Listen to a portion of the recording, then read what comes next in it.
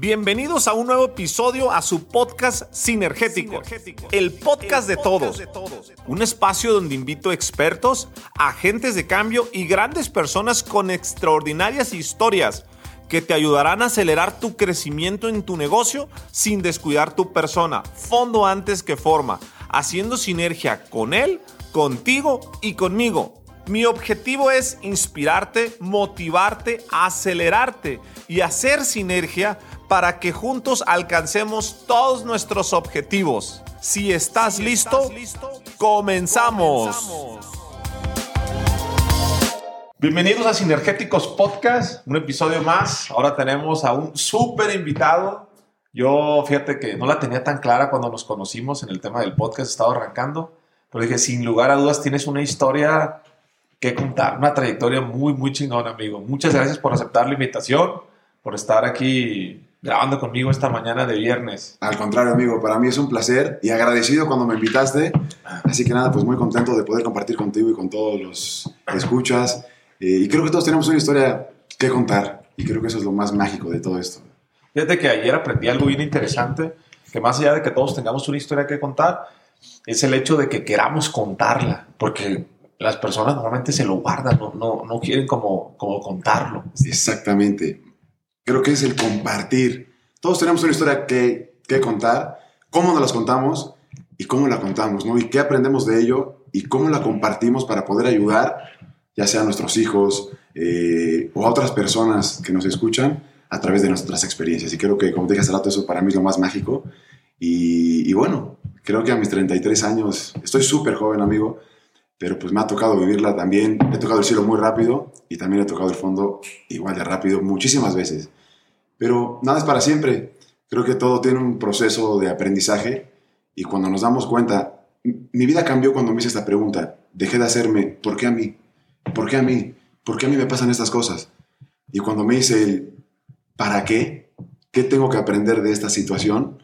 Ahí me hice responsable de mi vida y empezó a haber un cambio. Porque dejé de echar culpas y me hice responsable. Dije, ok, ¿qué me está enseñando esta lección? Órale. Y ahí empecé a crecer. Entonces, sí, creo que está increíble. Mi maestro fue el fútbol, ha sido mi escuela de vida. Así que bueno, pues súper interesante.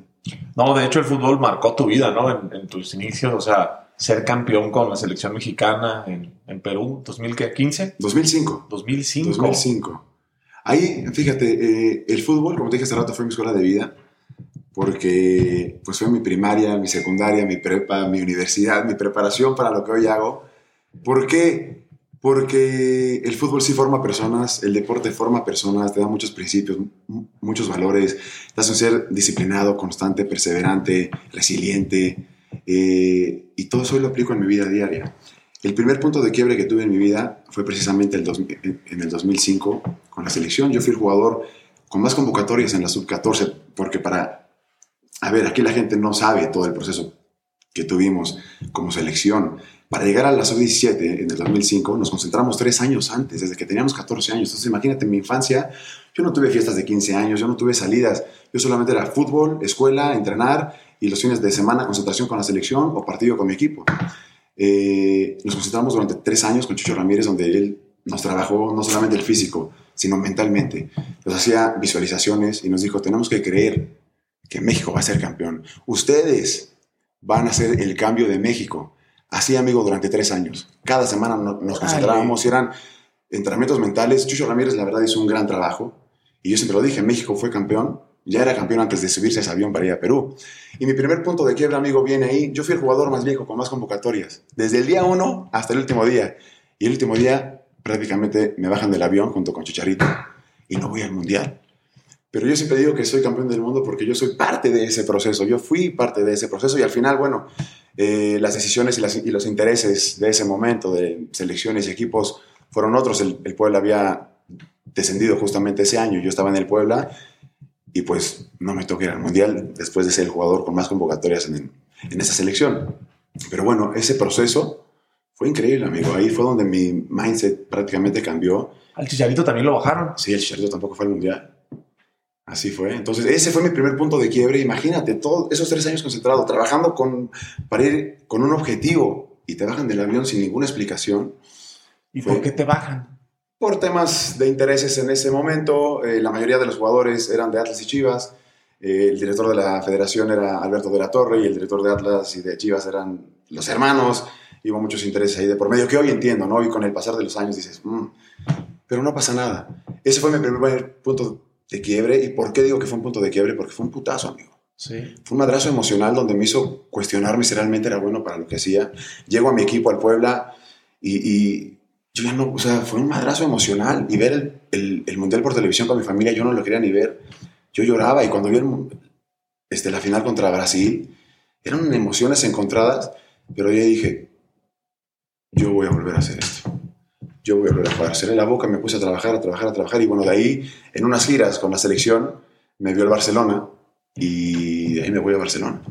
Me compré el Barcelona por 2 años y fue una experiencia. Ahí comienza una nueva aventura, ¿no? Esta aventura europea. A los 18 años me voy a Barcelona, al mejor equipo del mundo. Estuve con el Barça B 2 años, con Pedrito, Busquets, Jeffrey, Boyan. Fue mi entrenador Pep Guardiola los últimos 6 meses. De ahí me voy a Italia y bueno, ahí empieza toda una aventura que también hay puntos de quiebre en cada etapa, ¿no? Malas decisiones. Representantes que llegan y te pintan de color de rosa, el mundo de color de rosa y te bajan las estrellas. Y uno joven, inocente, digamos, en este mundo, pues es medio complicado. Confías en personas, te engañan y todo. Entonces también ahí hay puntos de quiebre que tuve y que fui aprendiendo. Cuando llego a Italia, el primer partido, me rompo el hombro, estoy parado 2 años, 2 cirugías, con 21 años, era mi mejor contrato. Iba a las Olimpiadas a Londres, donde mi hijo fue campeón. Iba a ir como segundo o tercer portero con Corona. Estaba joven y me rompo el hombro, todo se cae. Y fue un punto de quiebre. Ese momento para mí fue el que más marcó, más allá de estar en Barcelona, que fue una experiencia increíble, compartir con jugadores, de esa talla. Yo tomé una mala decisión. A mí el Barcelona me quería renovar por 2 años más. Y un representante me pinta, lo que dije hace rato, me da un super contrato en Suiza con un equipo. Llego y no había nada. Y él había cobrado, me saca del Barcelona, cobró y nunca más lo volví a ver. Me quedo sin equipo y ahí fue como cuando me voy a Italia. Llego a Italia.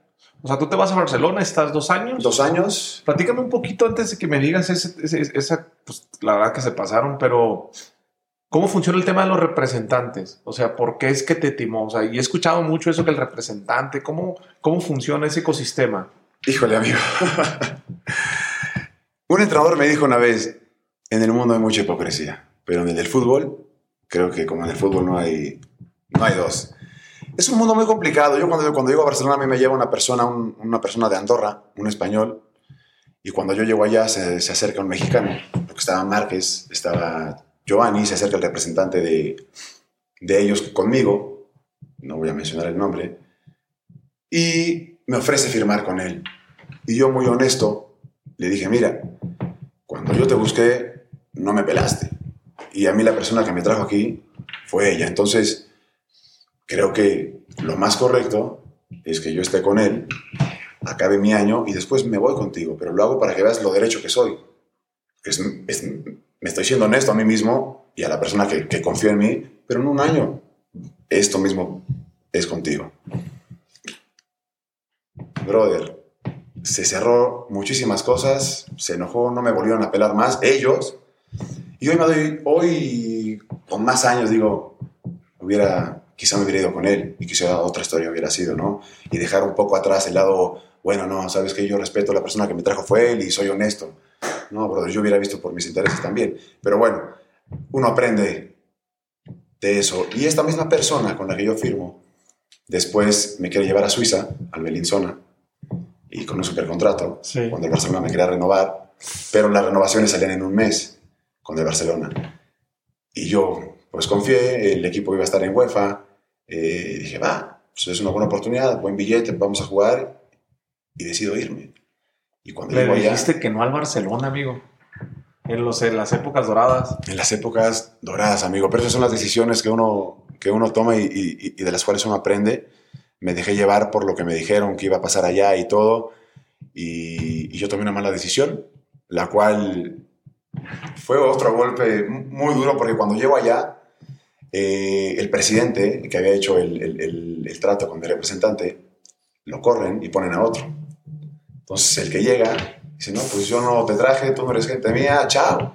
Y cuando me doy cuenta me quedo como el perro de las dos tortas, sin un contrato y sin nada. Y cuando hablo al Barcelona me dicen, ya no se puede hacer nada. Entonces fue un golpe también, una mala decisión mía también por otra confiar. mala decisión. Pero bueno, eso me enseñó también pues a pensar en mí, brother, y a tener paciencia. ¿Y sin equipo qué hiciste? Sin equipo, de ahí me voy como era todavía proceso para fichar, me voy a Argentina a entrenar. Estuve con Boca 2 meses y de ahí me voy a Italia con el Vicenza. Okay. Feliz en mi tierra porque somos italianos, con el Vicenza en la Serie B, un gran equipo. Pretemporada, arranco el torneo, primer partido, hombro roto. Y te voy a platicar esta historia porque en mi conferencia la cuento.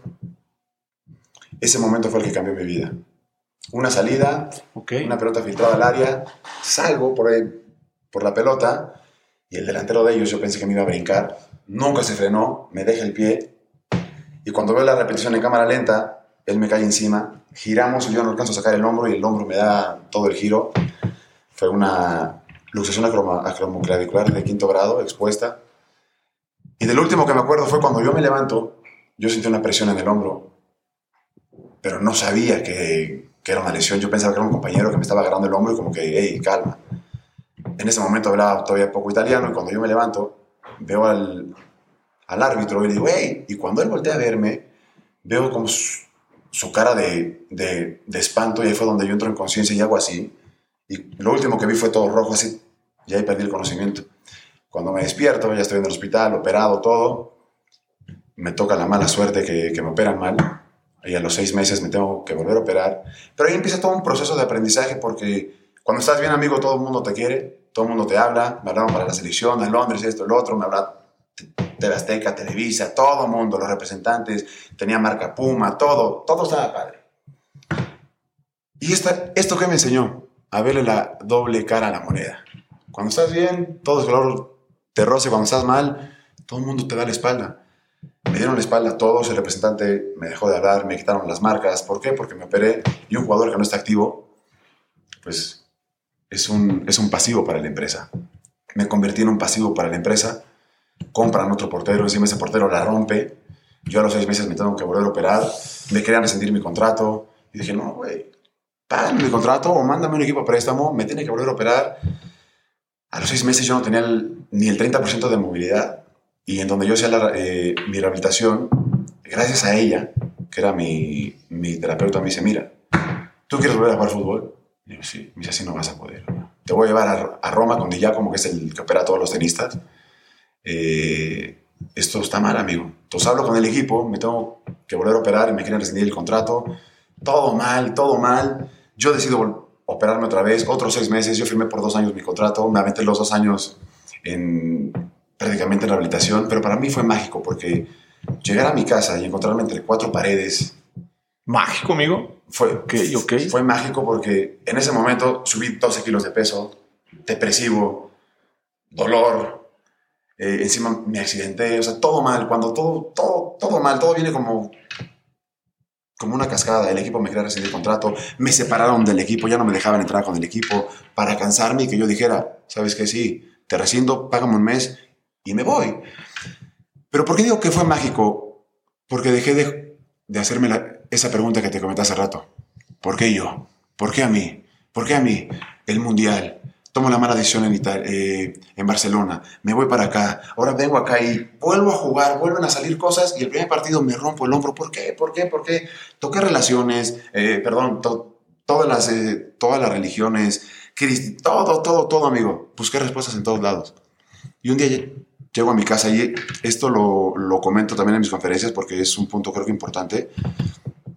Creo que la depresión es una enfermedad muy silenciosa y no te das cuenta hasta que pasa por tu mente lo peor. Yo tenía todo y ahí hablo de un vacío. Tenía todo, dinero, un buen coche, mujeres, porque ahí te buscan, amigos, me compraba todo. Yo no me daba cuenta que llenaba vacíos comprándome cosas. Y no cositas de 2 pesos, amigo. Sí. Tenía todo, hice lo que quise. Y llegaba a mi casa y veía cajas de cosas, de zapatos y todo y decía, pero no estoy feliz. No me llena nada. Y un día llego a mi casa, me encuentro entre 4 paredes y digo, pensando en suicidio. Yo me quería suicidar. Imagínate cómo me sentía tan vacío, amigo, que estaba yo mal. Y ese día cambió mi vida porque dije, lo más fácil es tomar esta decisión. Y lo más difícil es poner el pecho a las balas y decir, me voy a levantar, no sé qué va a ser de mí, no sé para qué otra cosa soy bueno. ¿Qué otra cosa hace Silverio Rocchi si no es atajar balones? Ahí empezó un cambio en mi vida, porque 2 años sin jugar, ¿quién te va a contratar? Y estaba yo joven, amigo, tenía 22 años, casi 23, pero 2 años sin jugar, sin actividad, si cobraba tanto, dije, no sé qué va a pasar en mi vida, pero ¿para qué otra cosa soy bueno? Y me empecé a preparar, dije, no sé qué va a pasar, pero algo va a pasar. Empecé a entrenar, empecé a ponerme bien físicamente otra vez, pensando que cuando acabara mi contrato, poder tener una mejor oportunidad. Pero ahí cambió mi vida, por eso digo que fue mágico, porque 2 años. De lo peor me recuperé a mí mismo. ¿Cómo es ese sentimiento? A mí me pasó en circunstancias muy distintas, que los amigos, los representantes, la tele, todo lo que parece ser que tenemos seguro se aleja. ¿Cómo se siente el sentirte, digamos, solo? Hoy te puedo decir que la soledad para mí es un área de oportunidad increíble para crecer. En ese momento, amigo, era miedo. En ese momento, amigo, me hizo cuestionarme quién era y realmente cómo funciona esto, porque estás acostumbrado a que todo está bien, a que todo el mundo te habla, están las marcas, está esto, el otro, y no entiendes cómo funcionan las cosas. Al menos yo, a esa edad, inocente y todo, creo que no me daba cuenta. Cuando pasa todo esto y estos me hacen así, te quedas solo completamente, amigo. Solo completamente, entré en depresión. Aparte, en un país que si es mi tierra, por sangre también, por parte de mi familia, pues estás solo. Y no conoces a personas más que a tus compañeros en el equipo. Y vas haciendo tus amistades. Sí. Y a mí, los que me salvaron también fue Sonia y Salvatore, dueños de un restaurante, que yo iba todos los días a comer ahí, y se volvieron mi familia. Entonces, cuando yo no estaba bien, me iba a trabajar con ellos, yo servía las cervezas, me abrieron las puertas de su familia y para mí ellos me salvaron. Y siempre he tenido gente mágica a todos los lugares a los que he ido. Siempre he conocido a alguien, no sé si Dios o alguien, pero siempre te manda a alguien que te va a dar una mano. Muchos se preguntarán, estuviste 12 años en Europa y todo, conoces mucha gente. Sí, amigo, conozco mucha gente, pero somos nómadas. ¿Me entiendes? Sí. Vas a un lugar, conoces a tu entorno, a los jugadores, y ahí empiezas a hacer tus relaciones y tus amistades. Pero de repente, oye, al año que viene te vas a otro país, y pues te vas a otro país y es volver a empezar en cada país. Entonces somos personas nómadas y somos solitarios. Yo fui un tipo muy solo también. Conozco mucha gente, pero siempre fui mi soledad y yo. Siempre yo conmigo y hacia mi entorno. Y esas personas, Sonia y Salvatore, para mí fueron mágicos. En Italia, para mí el parteaguas más grande en mi carrera fue en Italia, cuando me rompo el hombro y cuando empieza toda esa transformación de ¿quién es Silverio Rocchi si no ataja más balones? Porque después de estos 2 años no sé si voy a tener equipo. Y si agarro equipo, no sé a dónde me voy a ir y cuánto me van a pagar. Y voy a tener que volver a empezar de cero, porque 2 años sin jugar voy a llegar a un partido, a un equipo nuevo, quizá a otro país nuevo, y voy a ser el extranjero que no ha jugado en 2 años, el portero, y que se tiene que volver a ganar un lugar. Y eso fue lo que pasó. Cuando yo llego a Colombia, yo pensaba que después de toda la experiencia que traía y todo, pues iba yo a llegar a ser titular. Sí. Y cuando llego a Colombia, soy extranjero, y había 3 porteros más. Y no es por nada, pero de esos 3 porteros, el mejor era yo, aunque no hubiera jugado 2 años. Imagínate yo ya cómo venía motivado y con todas las ganas de 2 años parado, de toda la, perdón la palabra, de toda la mierda que ya había yo vivido, el accidente, el infortunio, que te querían rescindir, toqué fondo. Yo ya me había recuperado, amigo. Y cuando yo llegué hecho una bestia. Dije, de acá soy. Y empecé a entrenar, pretemporada, pum, pam, pam. Todos mis compañeros, es que eres el mejor, tú vas a jugar, tú vas a ser el arquero titular. Y pasaban los días y mi contrato no llegaba, y mi contrato no llegaba, y mi contrato no llegaba. Hasta una semana antes de empezar el torneo, hablo con el técnico. Y digo, oye, con todo respeto, llevo 2 meses ganándome un lugar. Y de los 3 arqueros que tienes, del 4, el mejor soy yo. Y lo sabes. Si no juego este torneo, llevo 2 años sin jugar. Si yo no juego un torneo más, sí, el año que viene yo ya me voy tengo que, chao, adiós fútbol, porque ya tengo 24 años sin jugar 2 años, más este año ya son 3, ¿a dónde voy a ir? Me dijo, mira Silverio, tienes toda la razón, el mejor arquero que tengo sin duda eres tú, pero eres extranjero, Y antes de meter un arquero extranjero y pelearme el descenso, prefiero meter un delantero extranjero que me haga goles. Entonces, no vas a jugar. ¿Te imaginas ese madrazo? Tú escuchas mi historia, amigo, y dices, este cabrón de peor en peor. Sí. Pues no sé, amigo, ya no te lo juro. Dije, wow, ¿qué hago? Pues, ¿sabes qué, amigo? Enojado, agarré, quizá mal o bien, no sé. Dije, mister, mucho gusto, muy buenas tardes, chao, chao. Agarré mis cosas, fui a hablar a la directiva y dije, yo me voy. Agarré mis cosas y me regresé para México. Allá en Colombia conocí a Ricardo Osorio, que fue técnico de la selección también cuando agarró aquí Puebla. Sí. Y él me dijo, oye, se interesó por mí, todo esto, el otro, me encanta, pum, va. Entonces yo sabía que él ya estaba en Puebla. Me fui a entrenar con él un rato a Puebla, el torneo ya había empezado para mantenerme en ritmo. Y de ahí fue como me empiezo a entrenar y me voy a Uruguay. Entonces esa fue la decisión que tomo. Llego a Uruguay y también es otra historia un poquito chistosa y divertida, porque empiezo a mandar mails a representantes, contactos, mensajes, oye, acá estoy listo, esto, el otro. Yo vivía en Mérida, ahí yo ya me había ido con mi mujer a Mérida, había dejado ya el fútbol, habían pasado casi un año. Y una noche, cuando gana el América, el Cruz Azul, que mete el gol, creo que muy Muñoz, de cabeza al Cruz Azul, yo me pongo a llorar y le digo a mi esposa, a mi ex esposa en ese momento, yo quiero eso. Llevo una vida de eso, con muchas cosas, pero yo me merezco algo así. Creo que ya lo aprendí, creo que ya lo viví. ¿Por qué? Ella se volteó y me dijo, vuélvelo a intentar. Y dije, corazón, tengo un año sin jugar. Siempre estuve bien físicamente porque eso siempre es algo mío. Nunca sabes cuándo va a brincar la liebre, amigo. Sí. Tienes que estar preparado en todos los aspectos. Tú siempre físicamente salí a correr, entrenar. Al día siguiente de esa noche recibo una llamada, un amigo mío argentino.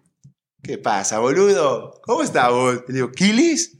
Me dice, tengo una oportunidad para irnos a Uruguay. Hay que viajar lo más pronto posible. Dije, guay, ¿cuándo viajamos? Me dice, solamente una cosa, aquí no hay mucho billete, hay que pagar los boletos. Dije, bueno, va, déjame ver cómo le hago. Oye, ¿es seguro? Seguro, bro, vámonos. Hablo con mi esposa, pasamos la tarjeta de crédito, compré el de él y mío, le dije, bueno, vámonos, me la voy a volver a jugar. Estoy entero, en mí no va a quedar. Voy a aprovechar este año allá en Uruguay, voy a hacer bien las cosas para irme otra vez a Europa y volver a agarrar. Y, va. Llegamos a Uruguay, vamos con el equipo, nos sentamos con el presidente y lo primero que me piden es dinero. ¿Cómo? Llego con el presidente y me piden dinero. Me levanté, le dije, ¿sabes qué? Vamos. No, con permiso, mucho gusto, chao. No, que Quilis, que era mi amigo, que era el representante, me dice, no, Silverio, espérate. Dije, no, güey, tú a mí no me dijiste eso. Tú me dijiste que aquí estaban buscando un arquero. Y yo vine y pagué los boletos, el tuyo y el mío. Así que vámonos. Cerré la puerta, azoté, no voy a decir el nombre del club. Mi viaje de retorno yo lo había dejado abierto. Dije, bueno, me voy a quedar 15 días. Si en 15 días no sale nada, yo cuelgo los botines y había dejado como una experiencia y me regreso a casa y pues a seguir trabajando, ¿no? Era invierno, un frío tremendo. Compramos balones, como 6, 7 balones y nos íbamos a entrenar a la playa. Había porterías en la playa. Él me pateaba, yo me aventaba y iba a cada club a tocar puertas. Uruguay es un país muy chiquito y él conocía todos los clubes. Y fuimos a tocar puertas. Al Nacional, a los de la Nacional B también que eran en segunda división. Dije, ya estoy acá, no tengo nada que perder. No, pues que no hay oportunidad. El torneo empezaba en un mes, estaban ya todos los equipos en pretemporada. Pasaron esos 15 días. Y el último día, antes de yo tomar ya la decisión para irme, me fui al centro comercial, en un café, saqué mi computadora, era en Skype para hablar con mi mujer y explicarle que ya me iba yo a regresar y todo lo que haya pasado. Y había una mesa con gente trajeada, ¿no? Y se me acerca una persona de ellos y me dice, ¿vos sos jugador? Le digo, sí. ¿Cómo sabes? Tenés toda la facha. Venite. Me sentó en la mesa con los directivos del Nacional de Montevideo, de los equipos más grandes en Uruguay, junto con Peñarol. Les platiqué un poquito mi historia, mi trayectoria, y este era el representante, uno de los mejores representantes en Uruguay. Me dijo, mira, no te conocemos, pero ya te checamos en internet y todo, y pues si eso es, quiere decir que eres bueno. Está complicado porque faltan 15 días para que empiece el torneo, pero déjanos tu número y vemos qué puede salir. Siempre hay cositas que pueden pasar. Eso fue todo, amigo. Me fui a la casa Y esa noche estábamos durmiendo en casa de los abuelitos de él, porque él era uruguayo, en Piedras Negras, o sea, un lugar. Y yo le digo, tranquilo, güey, algo va a pasar. Calma, no perdamos la fe. Y yo esa noche bien me acuerdo, dije, Señor, Dios, lo que sea, si existes, dame la oportunidad de volver a hacer lo que amo en esta vida. Una vez, que en mí no quede, aunque sea un amistoso, aunque sea nada más. Corte A, esa misma noche suena el teléfono a las 7 de la mañana. Era el Boca, el representante. Silverio, ¿tienes guantes? Le dije, tengo todo. Tienes que estar a las 10 de la mañana en la cancha de Liverpool de Montevideo porque el arquero se rompió la mano y te vendí como el mejor. Ya le dije al técnico que tú eres, que estás en ritmo, que estás en todo, boom, vas a ir a jugar, tienes que estar a las 10 de la mañana. Dije, ok. Eran las 7. Cuelgo el teléfono y digo, vamos. Fuimos al estadio, amigo. El mejor partido de mi vida. Yo no había jugado en un año. Me puse los guantes, me presentaron con los jugadores, el técnico, ok, el campo era una alfombrita hermosa. Jugamos 4 tiempos de 30 minutos. El mejor partido de mi vida, amigo. Ahí me gané a los hinchas. Había poca gente porque como era partido de pretemporada, pero fue el mejor partido de mi vida. Los 2 días estaba firmando mi contrato con Atlético Cerro en Uruguay y por eso tengo este tatuaje. Tengo aquí un reloj que dice todo lo que se quiere debajo del cielo tiene su hora. ¿Qué dice? ¿Cómo dice el tatuaje? Todo lo que se quiere debajo del cielo tiene su hora. Te lo voy a enseñar. A ver. Porque todos mis tatuajes son historias de vida. Sí. Todos los he diseñado yo por cosas que he vivido. Es este. Todo lo que se quiere debajo del cielo tiene su hora. 1 de septiembre del 2013 a las 3:30. Y en vez de marca le puse Jesús. Fue una frase que me marcó muchísimo porque para mí firmar un contrato después de 2 años y medio, casi 3 que tenía sin jugar, y llegar a jugar un partido amistoso, que era mi prueba, donde me iban a ver si realmente estaba yo preparado para ser el arquero de este equipo. Yo me puse los guantes y dije, estoy preparado para esto. Mi cuerpo se sabe mover, no tendrá ritmo ni nada, pero amigo, hice mi mejor partido. Y para mí fue como firmar nuevamente con el Barcelona y decir, tengo una nueva oportunidad y lo voy a disfrutar al máximo. Y fue un año padrísimo, que me formó porque no es lo mismo. O sea, el fútbol es lo mismo en todos lados, pero jugar en Uruguay, amigo, la presión es diferente. Ahí sí te linchan, ahí sí es duro. Pero para mí fue mágico. Y mi primer partido fue contra River Plate de Montevideo. Perdimos 4-3. Y dirás, puta, te clavaron 4, pero tapé como 20 y éramos un hombre menos, atajé un penalti. Y ahí fue donde me ganó la hinchada. La hinchada de Atlético Cerro es de las más duras, amigo. Y ese día salí, después de haber recibido 4 goles, pero salí como el héroe. Y fue algo muy padre porque nada más de recordarlo es como, wow. Se lo pedí, ¿no? O sea, dame la oportunidad de hacer una vez más para lo que soy bueno. Y de ahí empieza nuevamente una historia. Firmo un año ahí y el último partido, el que escucha mi historia va a decir, este güey es un drama completo. Pero es que es un drama, cabrón. El último partido, yo en Barcelona, me dan un pelotazo entrenando con el primer equipo, haciendo centro y remate, remata y nos dice el técnico, no salgan arqueros, ¿no? Centro y remate, te la tiran acá, pues yo salgo por ella, ¿no? No voy a dejar que me rematen a 3 metros, me van a reventar la cara. Entonces, pues no salgas. Se entran, voy por ella y digo, no salgas. Recupero puerta y Eto la prende así, de aire. ¡Pum! Me da un balonazo en los testículos. Me generó un tumor en el epidídimo de agua, un quiste de agua, que año con año me fue creciendo. Y nunca me quise operar porque no quise parar. Cuando me rompo el hombro en Italia, mi papá me dijo, espérate. Le dije, no quiero saber de cirugías ya. No, nada más no quiero que me toquen el... Exactamente. Sí. Y yo durante años jugué con suspensorio. Con un suspensorio como los de la UFC, el calzoncito ese, y con un plástico que me protegía. Después de 11 años que lo tuve, ese fue en el 2006. Cuando llegué a Uruguay fue en el 2013. Ya llevaba 7 años. Ya me había crecido, ya me dolía, ya entrenar era un dolor, el caminar, al sentarme para cruzar la pierna ya era un dolor también. Yo ya tomaba un analgésico para entrenar porque todas las caídas, pues, y ya me dolía. Y el último partido, nada más de acordarme, digo, estábamos en la concentración y yo siempre tenía un suspensorio conmigo y uno en el equipo, que tenía el utilero. A mí se me olvida en el hotel. Y dijo, no importa, me pongo el que tiene el toto en la utilería. Llegamos un suspensorio literal, no los conozco, es como que... Es una faja con que te protege los testículos y tiene un plástico. Tiene una bolsita para poner un plástico como esto. Entonces, el pene y los testículos quedan acá y esto impide que te pegue. Entonces, cualquier balonazo está protegido, como los que usan los beisbolistas o los catchers. ¿Y todos los porteros en teoría lo usan o no? No, nadie lo usa. Yo lo usaba para protegerme, sobre todo en todas las salidas que sales expuesto y todo, pues estás todo expuesto. Y a mí ya me dolía. Ese último partido, llego al estadio y pues mi suspensorio nunca estuvo, nunca dije, bueno, nunca me han pegado, chao, ya está. Salgo a jugar, íbamos ganando 2-1. Y fue en la cancha de Liverpool de Montevideo. Fíjate cómo son las cosas. La cancha en la cual yo me gano mi lugar en un equipo de pretemporada, cierro el torneo peleándome el descenso. El equipo que perdía se iba a la B. Ganamos 2-1.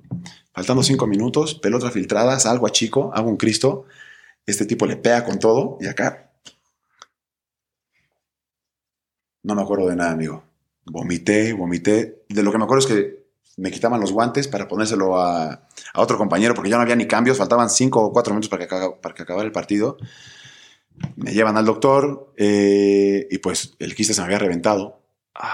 Se me reventó el quiste y ya te imaginarás. El equipo pues me dijo, Silverio, te tienes que operar. Le dije, mira, voy a ir a México a operarme y regreso. Me dice, no, o sea, no te vamos a renovar, no vamos a gastar dinero.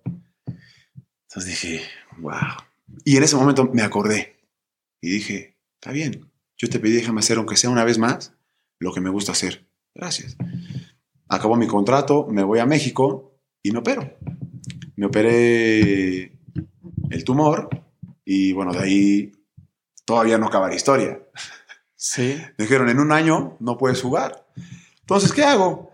Habíamos abierto un restaurante, empecé a estudiar, empecé a prepararme. Dije, ya no quiero jugar más fútbol, pero todavía la historia no acababa. Todavía tenía más que hacer en el fútbol. Ahí en el 2000... sea, tú en ese momento dijiste, ya me voy a retirar del fútbol. O sea, sí, porque operación... ya un año más sin jugar, el doctor me dijo, mira, estos mínimos son 10 meses. O sea, porque esta es una zona muy delicada. Y yo a los 7 meses... ¿Te vuelven a pegar? Claro. Y yo a los 7 meses ya estaba jugando otra vez, ya estaba entrenándome otra vez. Empecé a trabajar mi cabeza, empecé a estudiar, empecé a prepararme, tomar cursos de todo, amigo, porque yo jugué fútbol toda mi vida y estaba acostumbrado a entrenar 2 días, 2 horas al día, cobrar tanto y estar en casa descansando tranquilo. ¿Eras futbolista? Por eso también aquí hay una historia también de educación financiera. Yo crecí sin educación financiera también.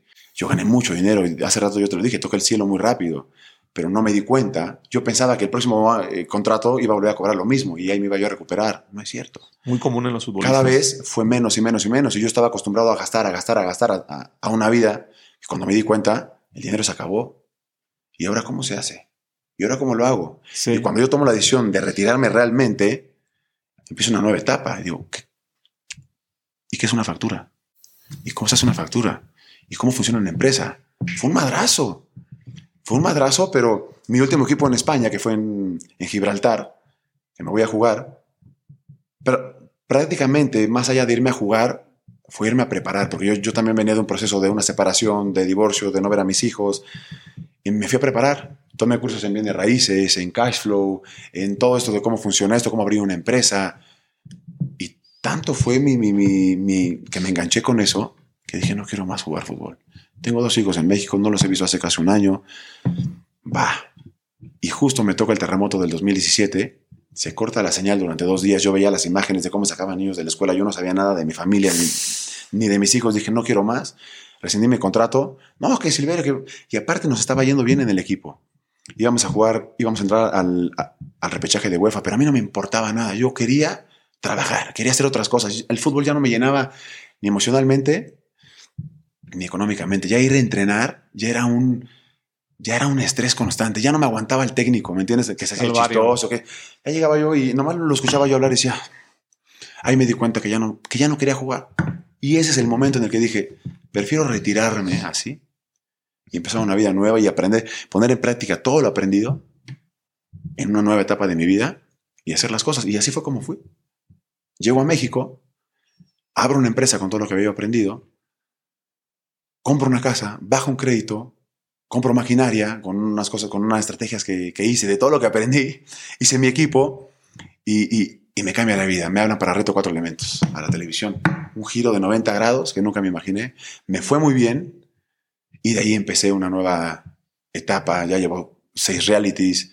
Hoy estoy estudiando actuación y conducción. Próximamente espero darles una buena noticia, que me van a ver ahí en otro reality y en otra área como conductor. Así que, pues muy contento, amigo. Pues muy contento. Y también dentro de estos realities ha habido infortunios, ha habido lesiones, ha habido operaciones. ¿Y a qué voy con todo esto? No te cuento mi historia para que digas, puta, este cabrón es una víctima o ha tenido una vida. No. A que todos tenemos una historia, todos tenemos una vida, todos hemos pasado puntos de quiebre, ya sea en el deporte, en el trabajo, con la familia, con los hijos, pérdidas familiares, como sea. Y que nunca se van a acabar. Y que la vida no es fácil. Y el que diga que la vida es fácil, para mí está mintiendo. La vida es. Sí. Y la vida, el sol sigue saliendo, la noche sigue llegando y te tienes que levantar. Y tienes que aprender los mensajes o las lecciones que te están dando esos ciclos, esas etapas en tu vida para crecer. Porque no sabes el día de mañana qué va a llegar. Entonces yo veo hacia atrás, amigo, y digo, gracias. Porque gracias a este punto de quiebre que tuve acá, me levanté y vine acá. Y gracias a que me pasó esto acá, me levanté y vine acá. Y gracias a que aquí me rompí, aprendí todo esto y hoy soy hoy puedo decir que soy un mejor ser humano. Hoy puedo decir que tomo mejores decisiones. Hoy puedo decir que soy una mejor pareja. Hoy puedo decir que soy un gran portero, pero no dentro del campo, sino también en la vida. Y creo que esa analogía creo que te la platiqué en alguna ocasión, la analogía de la vida y del fútbol y de la portería. Sí, yo te preguntaba que si era divertido ser portero, ¿no? Porque pues no hay como mucha acción o cómo se vive ser portero y me platicaste esa analogía. Amigo, yo siempre digo a todos a quien nos gusta el fútbol. Sí, sí, ¿no? Sí. A mí me gusta el fútbol. ¿Y para ti la posición más importante en el fútbol cuál es? El delantero es los que más me gustan, los que meten los goles. Totalmente. Todo el mundo va a decir lo mismo. Pero yo te voy a explicar por qué la posición más importante en el fútbol es la de la portería. El portero, amigo, es un ser solitario. Festeja solo y sufre solo. Siempre estamos tomando decisiones. Siempre estamos tomando riesgos. ¿Salgo o no salgo? Juego adelantado. Cuando tomas decisiones en un córner, voy por él. Y si dudas tantito, ya saliste a destiempo y ya te clavaron el gol. Tienes que ser una persona muy resiliente. Tienes que aprender a convivir con el error constantemente. Tienes que saber dejar el pasado atrás y levantarte y seguir. ¿Por qué? Porque la seguridad empieza atrás, amigo. ¿Tú quieres tener un equipo campeón? Empieza por tener un buen portero. Y esto no te lo digo yo, tú velo en el fútbol. Cuando un equipo tiene un buen portero, cuando los jugadores saben que tienen la portería cubierta, el equipo sale a buscar el gol. Sí, el Atlas, el portero les ha hecho... Amigo, la seguridad empieza atrás. Pero cuando tú tienes un equipo con un portero inseguro, ¿el equipo qué hace? Se tira para atrás para que no le tiren. Porque están temblando, porque saben que su arquero pues no da una. Entonces la seguridad empieza atrás. Si tú le das seguridad a tu cuerpo técnico, a tu director técnico, a tus jugadores, de que la casa está cubierta, ellos van a salir a atacar y a buscar el gol. El portero es el que pone el cuerpo y todo lo que tenga que poner cuando tú te equivoques. El portero es el que cubre los errores de todos. Pero atrás de mí, amigo, no hay nadie más que una red. Sí. Y puedo tener 89 minutos siendo el mejor y el último minuto me como un gol y soy el más tonto. Y todo el mundo se va a acordar del error que tuve y no de las atajadas que tuve. Entonces, seres muy resilientes, amigo. Y hoy en la vida, soy portero para 3 personitas que son mis hijos. Yo les cubro la espalda a ellos para que salgan a vivir y hacer su vida y hacer sus propias experiencias y no las mías. Pero atrás va a estar papá cubriéndoles la espalda mientras esté y mientras pueda. Y así mismo, amigo, en una empresa es lo mismo. Hay que tomar riesgos. ¿Cómo? Hay que bajar un crédito. ¿Va? Hay que tomar decisiones. También tengo mis porteros en la empresa, el contador y el abogado, que son mis porteros que oye, Silverio, hace falta esto, oye, Silverio, hace falta el otro. Y yo salgo a buscar la chamba. Yo sé que si también llego a faltar, que Dios no lo quiera, mis papás me van a cubrir la espalda, son mis porteros. Y al revés, si ellos llegan a faltar, yo voy a ser portero de mi madre. ¿Sí me entiendes? Entonces todos tenemos un portero en la vida y todos somos porteros para alguien en la vida, amigo. Y eso para mí me ha marcado y yo llevo esa filosofía en mi vida y es algo, no es aventarte la responsabilidad de todo, Pero cuando tú entiendes que todos tenemos un portero en la vida y todos somos porteros para alguien en la vida, está fantástico, amigo. Tú eres un gran portero para tu familia y para toda esta gente que trabaja contigo, que es tu equipo. Tú eres el líder, porque el portero es un gran líder. Sí. Pero también tienes tu portero, que quizás son tus socios que te van a cubrir la espalda si tú llegas a faltar, toda la madera. Entonces... Pero sí es cierto, estoy pensando mientras me hablas que los porteros, más bien, que los equipos que se vuelven campeones del mundo tienen un gran portero. Amigo, el Madrid, ¿por qué ganó?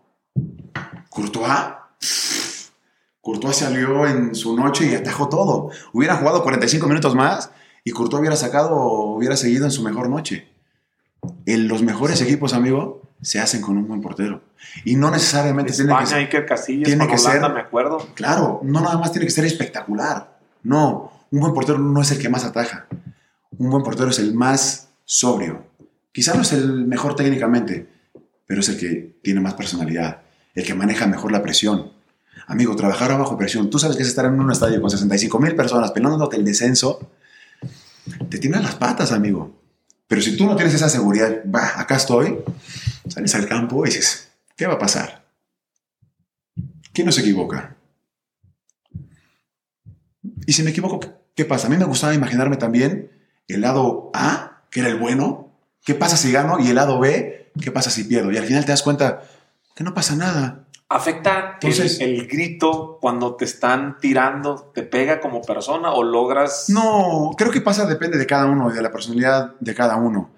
A mí en lo personal, yo hacía de oídos sordos. Es muy chistoso. Tú estás en el campo y no escuchas nada. ¿Cómo? Estás tan concentrado con tus defensas, con el balón, que no escuchas nada, te lo juro. O sea, es como ¡pum!, enfocado en el partido. Cuando te equivocas y tienes un error garrafal, ahí empieza una lucha interna mentalmente con los arqueros y el que te diga que no es mentira, amigo. Yo lo viví, yo estuve ahí y me comí goles por querer pensar en otra jugada antes de haberla agarrado, por quererme adelantar, y cuando te equivocas en un estadio lleno y dices, es que cagada me acabo de aventar, y todo el mundo empieza a ver las reacciones, dices, ahí es donde empieza ese trabajo interno de decir, ya está, pasado atrás, chin, la próxima ahí me compongo. Y la vida siempre tiene revanchas y oportunidades. A los 2 minutos viene una otra jugada, remate, pum, atajas abajo y lavas tu error. Y ya está. Y te levantas. ¿Quién no se equivoca, amigo? Entonces, cuando yo hice este cambio en mi cabeza de dejar todas las presiones afuera antes de entrar a este rectángulo verde, o antes de entrar a una junta, o antes de entrar, no sé, ponlo en tu vida a día. Dejas todo atrás. Y dices, ¿quién no se equivoca? Voy a intentar, voy a salir a todos los centros y van a ser todos míos y voy a hacer esto. Salí a jugar sin presión y eran mis mejores partidos. Entonces, para mí la cancha, la portería me formó como ser humano y hoy en día lo pongo en práctica en esta nueva etapa que estoy viviendo en mi empresa, con mi equipo también, y transmitirle también esto a mis hijos o a toda la gente que nos escucha, o en este caso aquí con nosotros, en que el que tenga un amigo arquero, cuídelo. Cuídelo, porque somos leales, somos derechos, no te vamos a dejar solo, amigo. Y siempre vamos a estar ahí. Y a pesar de que nos equivoquemos, siempre nos vamos a levantar. Siempre. Siempre. Y yo también digo que la vida es como el fútbol. Y el fútbol es como la vida. Es un juego que hay que aprender a jugar. Amigo, algo que te quisiera yo preguntar, que se me hace muy interesante, y lo digo con mucho respeto, sin dañar una susceptibilidad a alguien que me pueda escuchar. En Guadalajara, yo jugué fútbol, pero fui muy malo, pero daba clases y me gustaba jugar fútbol, entonces agarraba a mis mejores alumnos y los invitaba y pues siempre quedábamos campeones, ¿no? Pero traía yo la joyita del ITESO, de la UVM, obviamente fútbol de Fut 7, de Fut 9, ¿no? Y de pronto había un concepto de lo que se llamaban los jugadores mercenarios, que pues gente que jugó la talacha en selección mexicana y le pagaban 500, 700, 800 pesos y los veías tú y decías, este cabrón fue bien poderoso y velo ahorita, lo veías batallándole, ¿no? Yo te veo a ti como jugaste profesional. ¿En cuántos equipos jugaste? Mira, vamos a ponerlo en Barcelona, Puebla, Barcelona, Vicenza, Independiente de Medellín, Veracruz, Monoscalpe, 6 equipos. La lesión te retiró, las circunstancias, la vida. No digo que Digo, las circunstancias, fue decisión propia. Tú dices, yo me retiro. Pero ahora te veo en televisión, te veo con una empresa, te veo haciendo un cambio de mindset, estudiando actuación, te veo en reality shows, te veo bien. ¿Por qué tú sí estás en este punto y los demás andan jugando por 500 pesos, cabrón? ¿Cuál es la diferencia? Amigos, se me china la piel. Mira, wow, qué pregunta. Y te voy a contestar también sin herir Sí.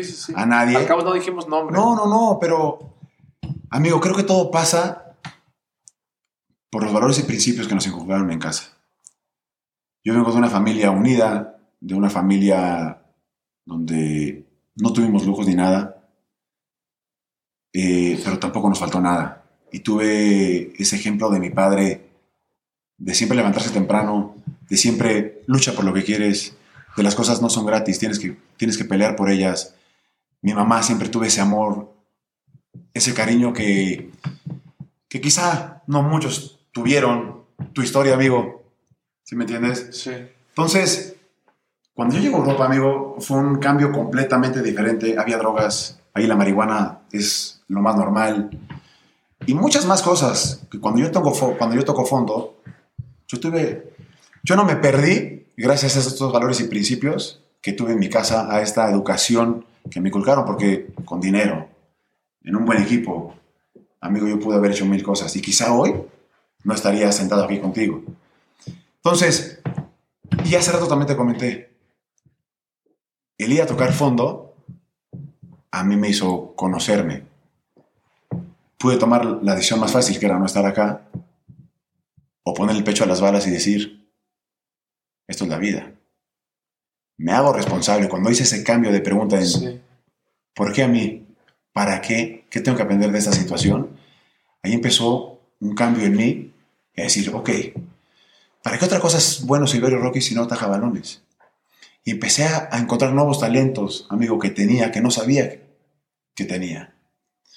Y cuando tomo esta decisión de retirarme del fútbol, como te comenté hace rato, que me di cuenta que ya no me llenaba ni emocionalmente ni económicamente, yo en México vivía una situación muy complicada. Me divorcié de mi ex esposa de 12 años, con 2 hijos.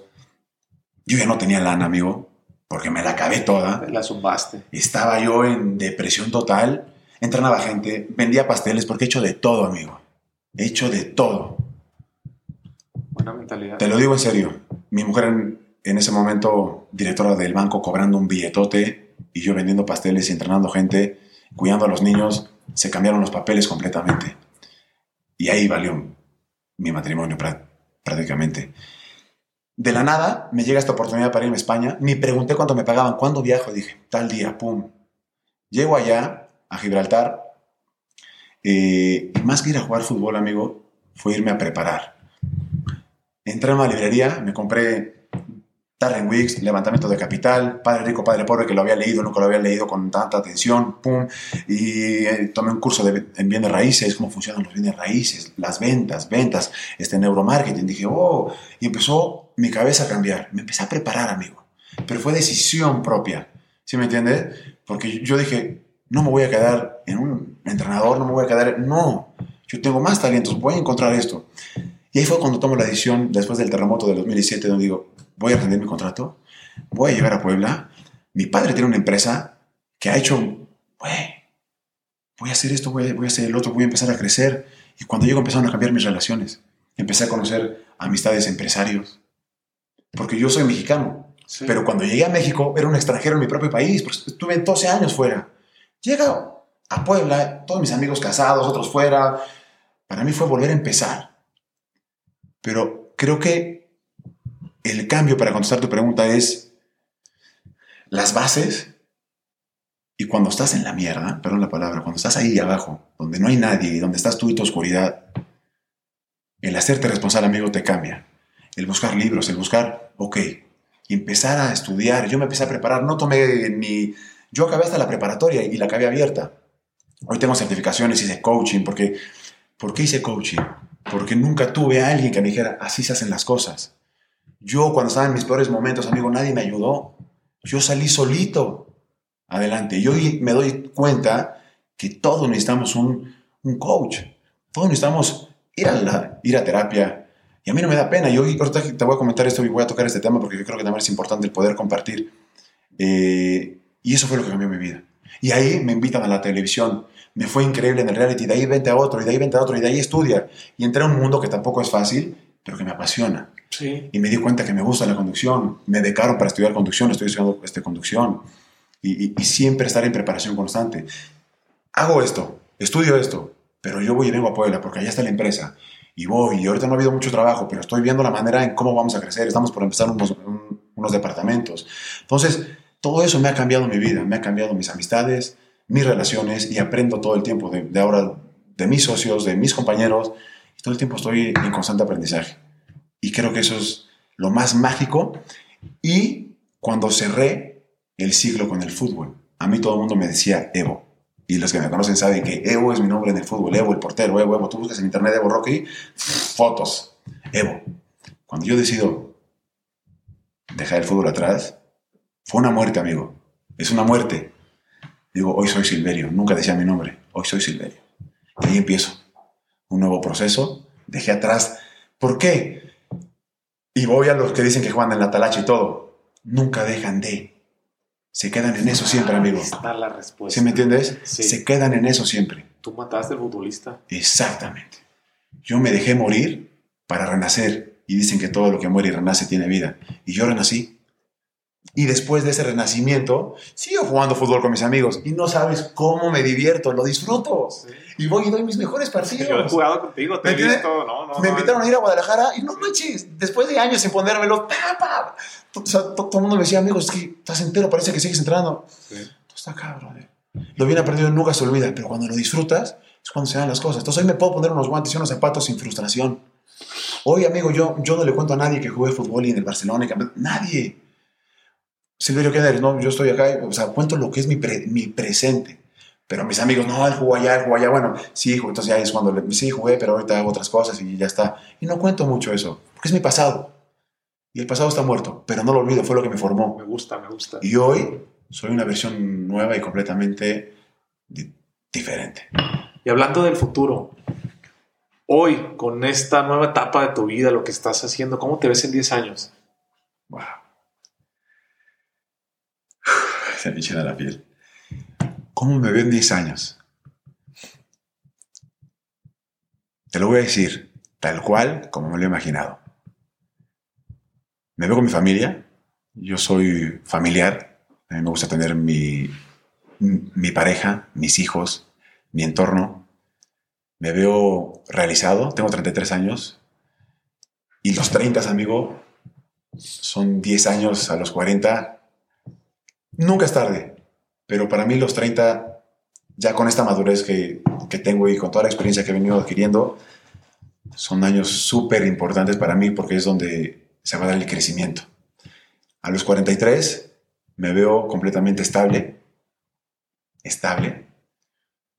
y poderles compartiendo con mis hijos esas experiencias, viajando, disfrutando, pero también siendo un buen guía para ellos. Y yo seguir aprendiendo, seguir conociendo gente, seguir conociendo más socios, seguir conociendo más amigos. ¿Y a qué me refiero con estar estable? Aquí creo que todo el mundo hemos estado inestables. Y yo digo, y apenas empiezo a sentirme un poquito más estable.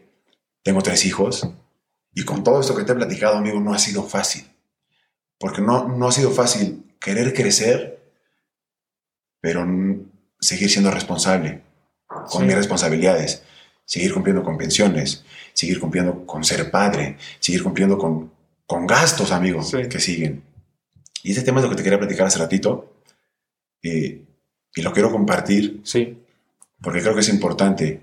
Te lo dije al principio, la depresión es una enfermedad muy silenciosa que no avisa. Avisan cuando ya pasó lo peor. ¿Y por qué voy? Yo he tenido muchas depresiones, amigo.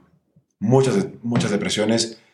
Y lo mejor de esto, y lo comparto con mucho cariño porque hay muchos que están escuchando que están igual y no lo reconocen. Un alcohólico no sabe que es alcohólico. Pero cuando dice, reconozco reconozco mi enfermedad, ahí hay un crecimiento, amigo. Con todo lo que escuchaste de mi historia, no ha sido fácil también la otra parte de afuera, de lo que pasa con tu familia, con las pérdidas que hay, se cayó la empresa, nos embargaron, no ves a tus hijos y no pagas la pensión completa. Entré en una depresión, amigo, durísima. Entro a un reality, te comenté hace rato, llevo 6 realities y en 2 de ellos me he roto el tobillo, 3 cirugías, me aventé 2 años igual. Fue un proceso muy duro, donde sin chamba, roto, otra cirugía a los 4 meses, a los 5 meses otra cirugía del tobillo izquierdo. Me recupero, entro a otro reality, el día de la final me rompo los 2 hombros. Amigo, toqué fondo otra vez, dije, carajo, si no es esto, es el otro, que horrible. Y ya con 2 hijos y pagando cosas y pensiones, entré en una depresión brutal. Y hoy sigo en tratamiento, amigo. Yo llevo 2 años y medio en tratamiento psiquiátrico con antidepresivo y ansiolítico y terapias de todo tipo, terapias holísticas, terapia 1-1 con mi psicóloga, donde, ¿qué estoy haciendo? Sanando emociones, sanando el niño interior que tenemos adentro, amigo. Y eso habla de una gran responsabilidad. Entonces yo le quiero decir a toda la gente que no se sienta mal, que pida ayuda, porque somos seres emocionales, amigo, y las emociones nos consumen. Y lo que estoy haciendo con mis terapias es ir sanando cositas que tengo guardadas en el subconsciente que no sé, que van saliendo. Ok, sano mamá, sano papá, sano este entrenador, sano esta cosa, sané mi relación. Yo tenía 5 años sin hablarme con mi ex esposa, ya no me hablaba, ya no me podía ver. Y hoy, gracias a Dios, tengo una relación increíble con ella. Hoy, gracias a Dios, me está yendo mejor y me está empezando a ir mejor. Exactamente, sí. Va cambiando todo. Y no son las pastillas, le quiero dejar bien claro a la gente, no son las pastillas. Somos sustancias. Y cuando estás deprimido, tu cerebro segrega más sustancias de depresión y de ansiedad y te vas para abajo y sin que tú quieras te hundes. Estas pastillas nomás trabajan a nivel neurocelular y van, pum, acá arriba, track, y ya está. Y eso no los voy a tomar toda la vida, pero me han ayudado. Me han ayudado a mantenerme enfocado, me han ayudado a estar estable y yo a estar tranquilo y a hacer mis cosas. Y para mí la mejor riqueza, amigo, no ha sido el dinero, han sido mis relaciones. Sí. La calidad de mis relaciones y de cómo han mejorado mis relaciones a través de yo hacerme responsable, a través de yo pedir ayuda, a través de ir a terapia. Y creo que es mágico. Todos necesitamos pedir ayuda. Sí. Necesitamos aprender a manejar nuestras emociones, necesitamos conocernos. Esto es simplemente autoconocimiento. Lo que he hecho en todas mis terapias es quererme autoconocer. Y la sigo cagando, Y la vas a seguir. Y la sigo cagando y la voy a seguir cagando. Pero me cacho. Digo, sí. Y eso es lo más complicado y ahí es donde hay crecimiento, amigo. Fíjate que se me pone la piel chinita cuando me dices esto, porque la esencia para mí de poder grabar estos episodios, que le dedico tiempo, mucha energía, mucho amor, es la sinergia. Y esto que acabas de decir, ayer tuvimos una cena hasta la 1 de la mañana y hablábamos del tema que la gente no se anima a decir. O sea, el que una persona como tú, con tu trayectoria, con lo que has hecho, televisión, deporte, caer, bajar, vale mucho porque le va a llegar a muchas personas que sé que a través de este clip que van a ver, van a pedir ayuda. O sea, que yo mismo lo dije, o sea, si me hubiera llegado este clip, yo a los 34 años, yo nunca he ido con un psicólogo. Que va con los psicólogos, pinche gente loca, güey. ¿Yo por qué voy a ir? A mí la vida me pegó ansiedad, cosas muy gachas, no me quedó otra que tener que ir. Y el que yo un día lo dijera en cámara, no tienes idea de lo que ha ayudado a la gente. Entonces, ahora que tú vengas y lo compartas, lo agradezco mucho, de veras. Gracias por tu tiempo, gracias por estar en este episodio. Quisiera hacerte una última pregunta. Y es una analogía que tiene que ver con la portería. Tú dices, yo cuido, ¿no? Todos somos porteros. Tú eres portero de la vida, tú eres portero de tus hijos. Pero tú sabes que la vida te ha pasado tantas cosas que no tenemos la vida comprada. Tú hoy, tus hijos van a la vida, estudian, y hay un respaldo que la portería, que es su papá. Yo soy portero de mis hijas, de mi esposa. Pero si por algo en la vida no te tocara ser más portero de tus hijos y te fueras joven, y ellos tuvieran que aprender a ser porteros, ¿qué consejo le darías? Un solo consejo. También los estoy haciendo ser independientes, amigo. Y les he dicho que papá no va a estar siempre. Lo que yo he hecho con mis hijos... Ay, me enchina la piel y me dan hasta de llorar. Es aprenderme a ver y amar a través de ellos. ¿A qué voy con esto? Un niño no tiene emociones, pero no sabe que eso que está sintiendo puede ser enojo, frustración, ansiedad. Y lo que hago con ellos es aprenderme a ver a través de ellos. Cuando veo a mis hijos frustrados porque no pueden conseguir algo que quieren o porque no pueden armar algo, un juego, y se enojan, voy con ellos. Antes, ¿qué hacían? Los niños, vete a tu cuarto. Un hombre no llora y cuando dejes de chillar sales. Lo reprimíamos emocionalmente, amigo. Sí. Sin saber el daño que le estamos haciendo a un niño de 6, 5, 4 años. Entonces es controlarme, ponerme a su nivel y decirle, mira, esto que estás sintiendo aquí en tu corazón se llama frustración. Son emociones. Puede ser enojo. Estás enojado ahorita, Valentino. Isabela, estás enojada y tu corazón se pone chiquito y negro, horrible. Tienes que sanar esa emoción. Vívela. ¿Estás enojada? Enójate. Identifica esa emoción para que tu corazón se vuelva a poner grandote y amarillo y que vuelva a lucir. ¿Va?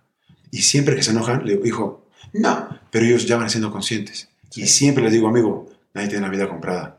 Toco madera. Hemos aprendido que la vida se va en un abrir y cerrar de ojos. Y siempre les digo, mi separación. Qué bueno. A mí me dolió mucho. Pero vivimos un desapego. Ellos tan chiquitos y yo ya más grande, que lo sentí durísimo.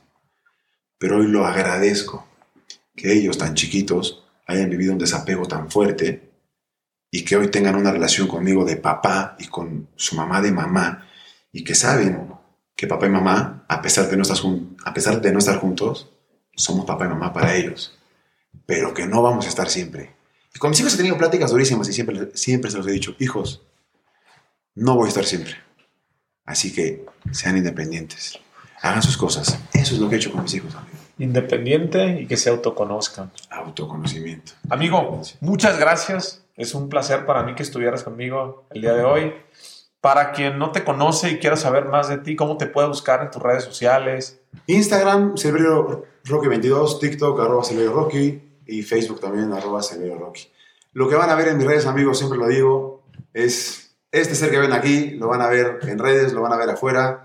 No hay filtros y creo que eso es lo más padre y lo más mágico. Y si a través de mis redes sociales puedo dejar algo positivo a las personas, esa es mi gran ganancia. Muchas gracias. Muchas gracias, amigo. Nos vemos. Si te gustó el episodio, compártelo con alguien más. También sigue a Sinergéticos Podcast en Spotify o suscríbete en iTunes y califícame con 5 estrellas para que más gente lo pueda encontrar y hagamos sinergia con más personas. Mencióname en Instagram con lo que más te haya gustado lo que escuchaste el día de hoy en este episodio, como Jorge Cerratos F. Eso es todo por hoy. Yo soy Jorge Cerratos y espero que tengas una semana con muchísima sinergia.